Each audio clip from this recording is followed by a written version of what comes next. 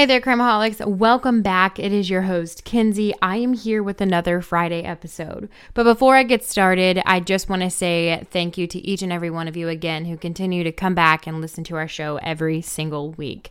We have so many really exciting things happening here at Crimeholics, and if it was not for you guys and the support that you have given us over the last 2 years, we would not have any of this. So thank you so much for being a loyal supporter. We love you guys so much. Be sure to follow us on all of our social media platforms. If you would love to help us continue to grow, if you are on a platform where you can leave us a 5-star review, please do so. It means so much to us and we love hearing from you guys. And don't forget that I love you guys being a part of this podcast just as much as we are. So be sure if you have a case that you would love for us to cover, you go to the link in our Instagram where you can go to our link tree and fill out a case suggestion form. And one last thing before I get started with today's episode, I just want to say that I know it has been a very heavy last few days with the tragedy out of Uvalde, Texas. I'm fully aware that we do have listeners from that area and community, and please know that every one of us here at Crimeholics are keeping you in our thoughts and our prayers. If you are a parent, I hope that you are taking the time to process this and that you are taking time for self-care and you are taking the time to make the decisions that are best for your children moving forward. If you are having a hard time and just need somebody to talk to, please reach out on Instagram. You can message me on my personal Facebook page. It's just Mackenzie Durbin. I myself have been really struggling with what the best decision is for my child, and I know how heavy that can be. So again, my inboxes are always open, and please feel free to reach out at any time for anything you may need. And now let's get started on today's case.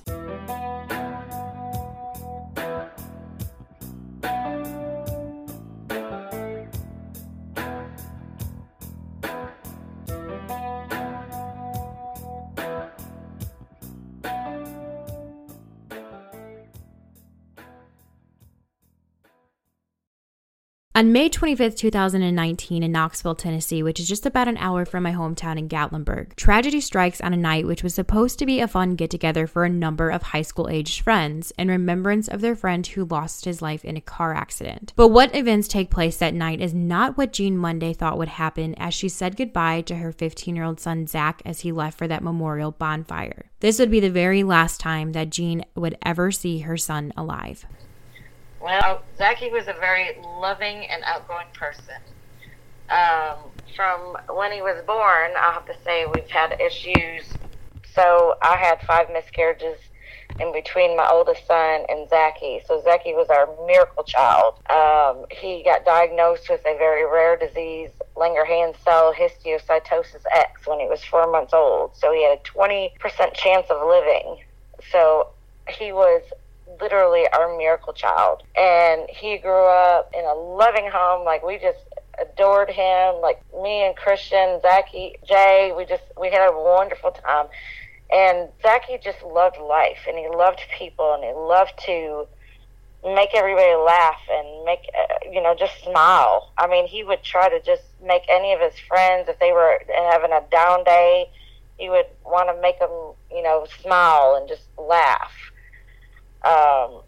When he went into remission on his disease when he was 8 years old and didn't have to go back and do any of his other stuff, maybe once a year.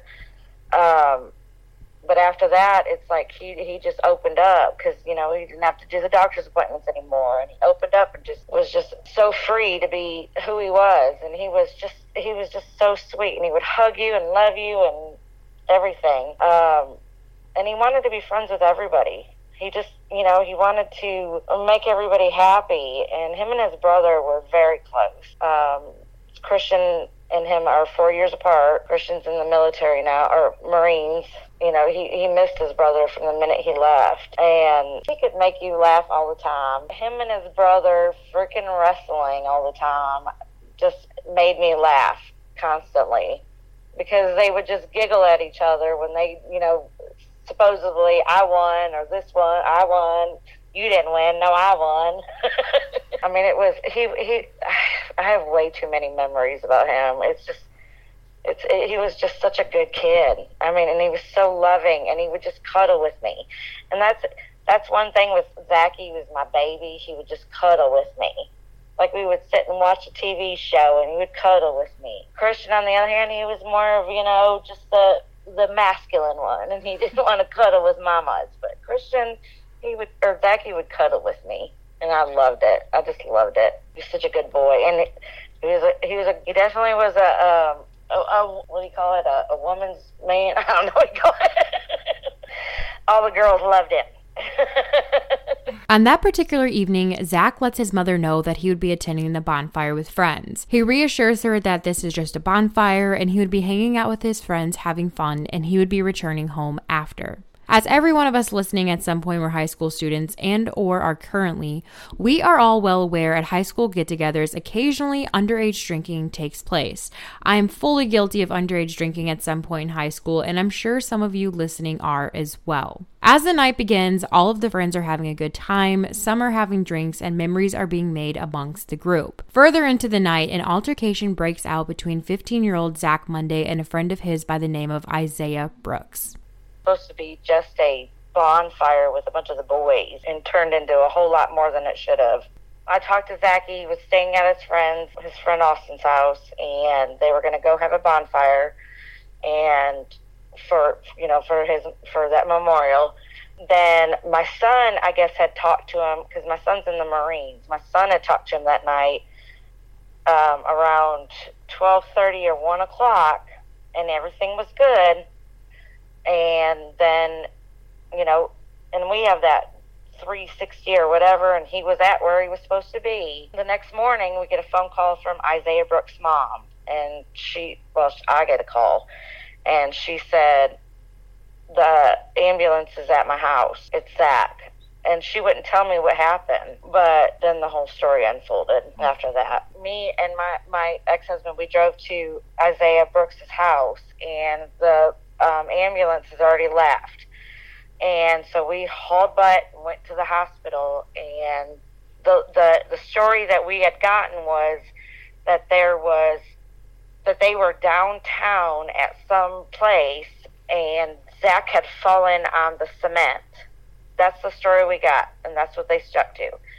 And then we dug in a little bit more and found out that there was still like holes in these stories. And we got a phone call from a friend of my oldest son that found out the true story from a person that was at this bonfire, that Isaiah Brooks had body slammed my son on the ground and then took him back to his house and left him in the basement. Brooks had got upset at Zach saying something and went after Zach. Zach started running away from him, and Brooks grabbed him from behind, took him by the stomach like a wrestling move, and body slammed him on the cement. After Isaiah attacks Zach and body slams him onto the concrete, Zach now has a major head injury that is life-threatening. Panic begins to set in amongst a group of teenagers once they realize the severity of his injuries. Doing what they felt was right at the time, some of the teenagers, including the friend that attacked him, Isaiah, makes the decision to take matters into their own hands in caring for Zach and his injury.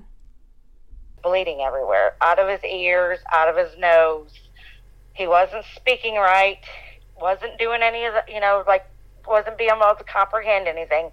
I mean, there's bloody towels, bloody stuff everywhere that they had, and they hid everything. And so they took him into the house, they were trying to clean him up and get all the blood off of him and stuff. And according to what we heard, the kids thought that they were going to take him to the hospital.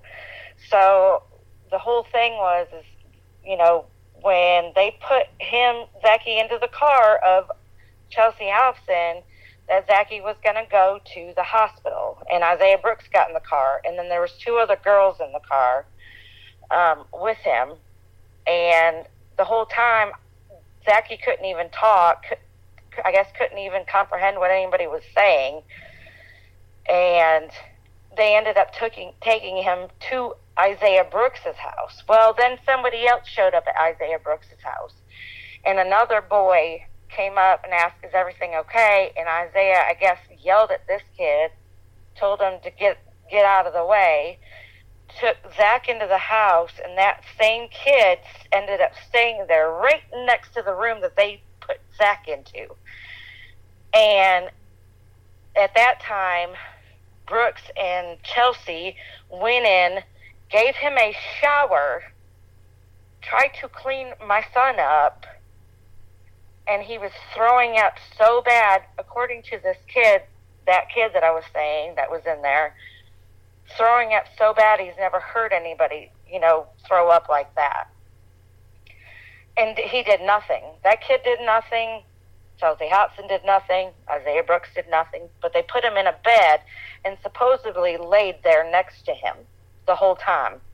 And then the next morning, another kid from that bonfire showed up to check on Zach to make sure that they took him to the hospital, and they didn't. He went in there, and he found Zach.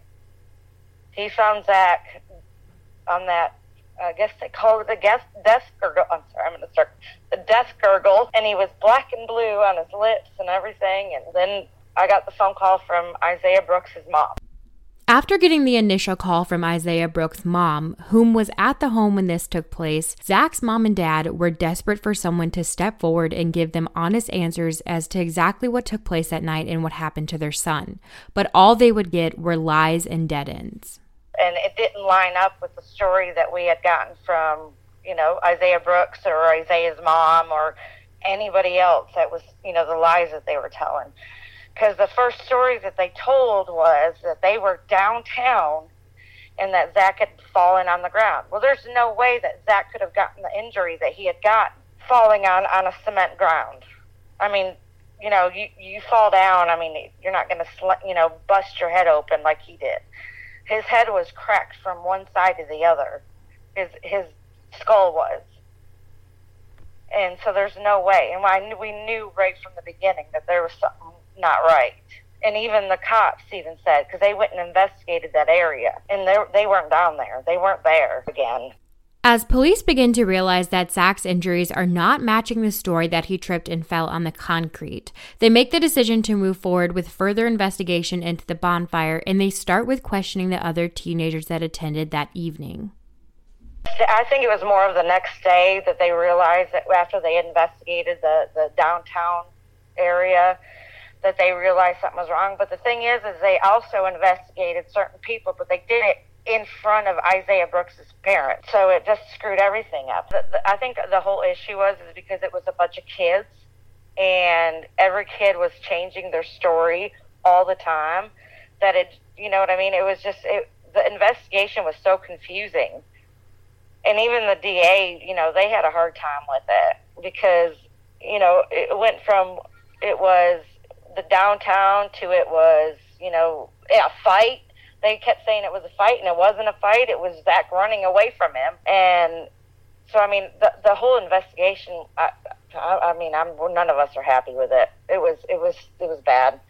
Zach didn't get the justice that he should have gotten. And, I guess they weren't able to get into the details that they needed to get into because of, they were kids. It was a whole lot of kids that they were getting information from. And also being, they were scared of getting in trouble or scared of, some of these parents that were saying things, Although there were a lot of mixed stories during this investigation, there were two teenagers who stepped forward to let police know exactly what happened during that altercation. Once the police go to the home where this altercation took place and they began searching the home, they did find all of the bloody rags that were used to clean up Zach after he was attacked. So between the two teenagers' confessions and the bloody rags, Zach's family is hopeful that the arrests of Isaiah Brooks and Chelsea Hopson, Isaiah's girlfriend, were about to take place. Chelsea Hopson is Isaiah Brooks' girlfriend who helped take Zach back to Isaiah's home and who supposedly laid next to Zach in the bed as he died and did nothing to get him help. But no initial arrests were made until the first court hearing regarding Zach's death on November 1st, 2019, 6 months after his murder. Went in there and we got to speak our stuff, but they wanted to take out every one of the impact statements.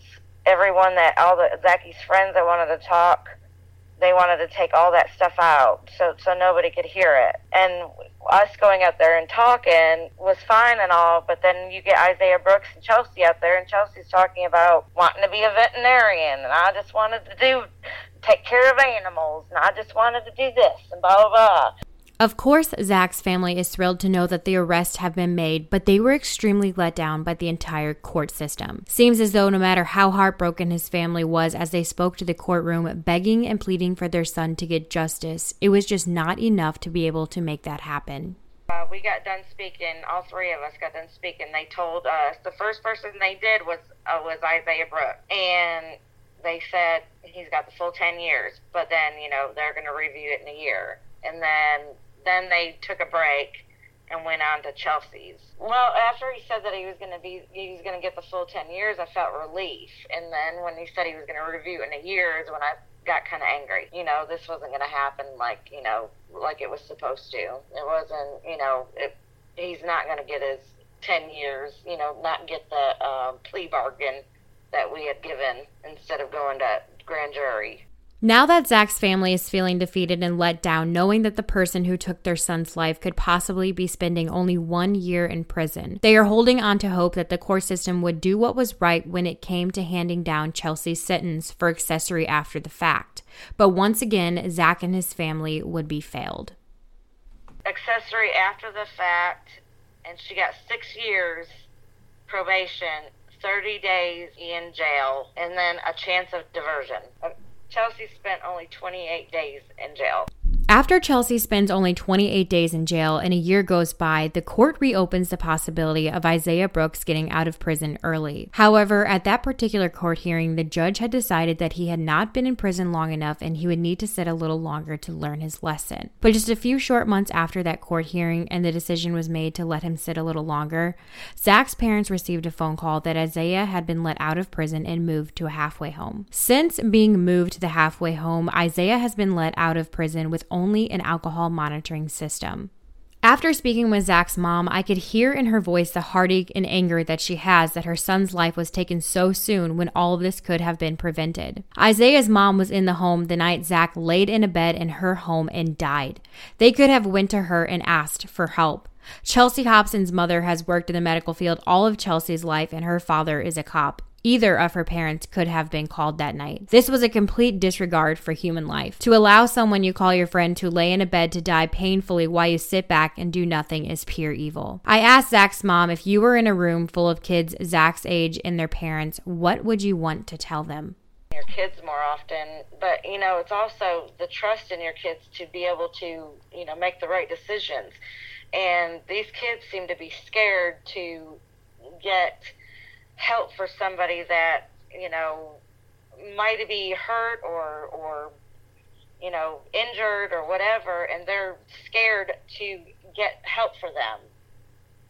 And it doesn't make any sense to me because they're not going to get in trouble, so why would you not help that your friend or your best friend or your sibling or whatever? I don't get it. I mean, these parents need to put into their head, when your friend is hurt or when your friend's, got something wrong, call another person, call 911, go to the hospital, drop them off, do something. Don't leave them there. We were taught, you see a hurt person, you're going to go get them help, or you're going to call your family to help them. It doesn't make any sense to me that somebody's going to go hide because they're afraid because they were drinking alcohol. Be a friend, look out for them, always respect them, always just be there. Don't put yourself in front of anybody else. God's going to watch out for you guys, everybody, but you've got to watch out for each other too. I say if you're a parent, be vigilant on the kids your kids are hanging out with. Zach's family has created a really awesome Facebook page in honor of Zach and his memory. So we have a Facebook and Instagram page for Zachy, and it's called Zach Around the World. It's ZACH.around, AROUND, the world. And we make these rocks and we put them in all different places. And so when you find a rock, you just take it and you put it into a different state or a place that you really love, and then you post it on Zachy's Facebook or Instagram page. We have it on both of them. And then you just, he just lets Zachy travel around and see all the different places. As Zach's mom has said, if you are a parent, please always be vigilant of who your child is spending their time with. And if you are a friend who has a friend who is in trouble, please always call for help, no matter what the circumstances are. If somebody would have gotten Zach the proper help that evening, this entire situation could have been different. If you haven't already, I highly encourage you to join a Crimeaholics podcast discussion group on Facebook or follow us on Instagram, where I will have pictures posted of Zach. Crimeaholics, as always, be aware and take care.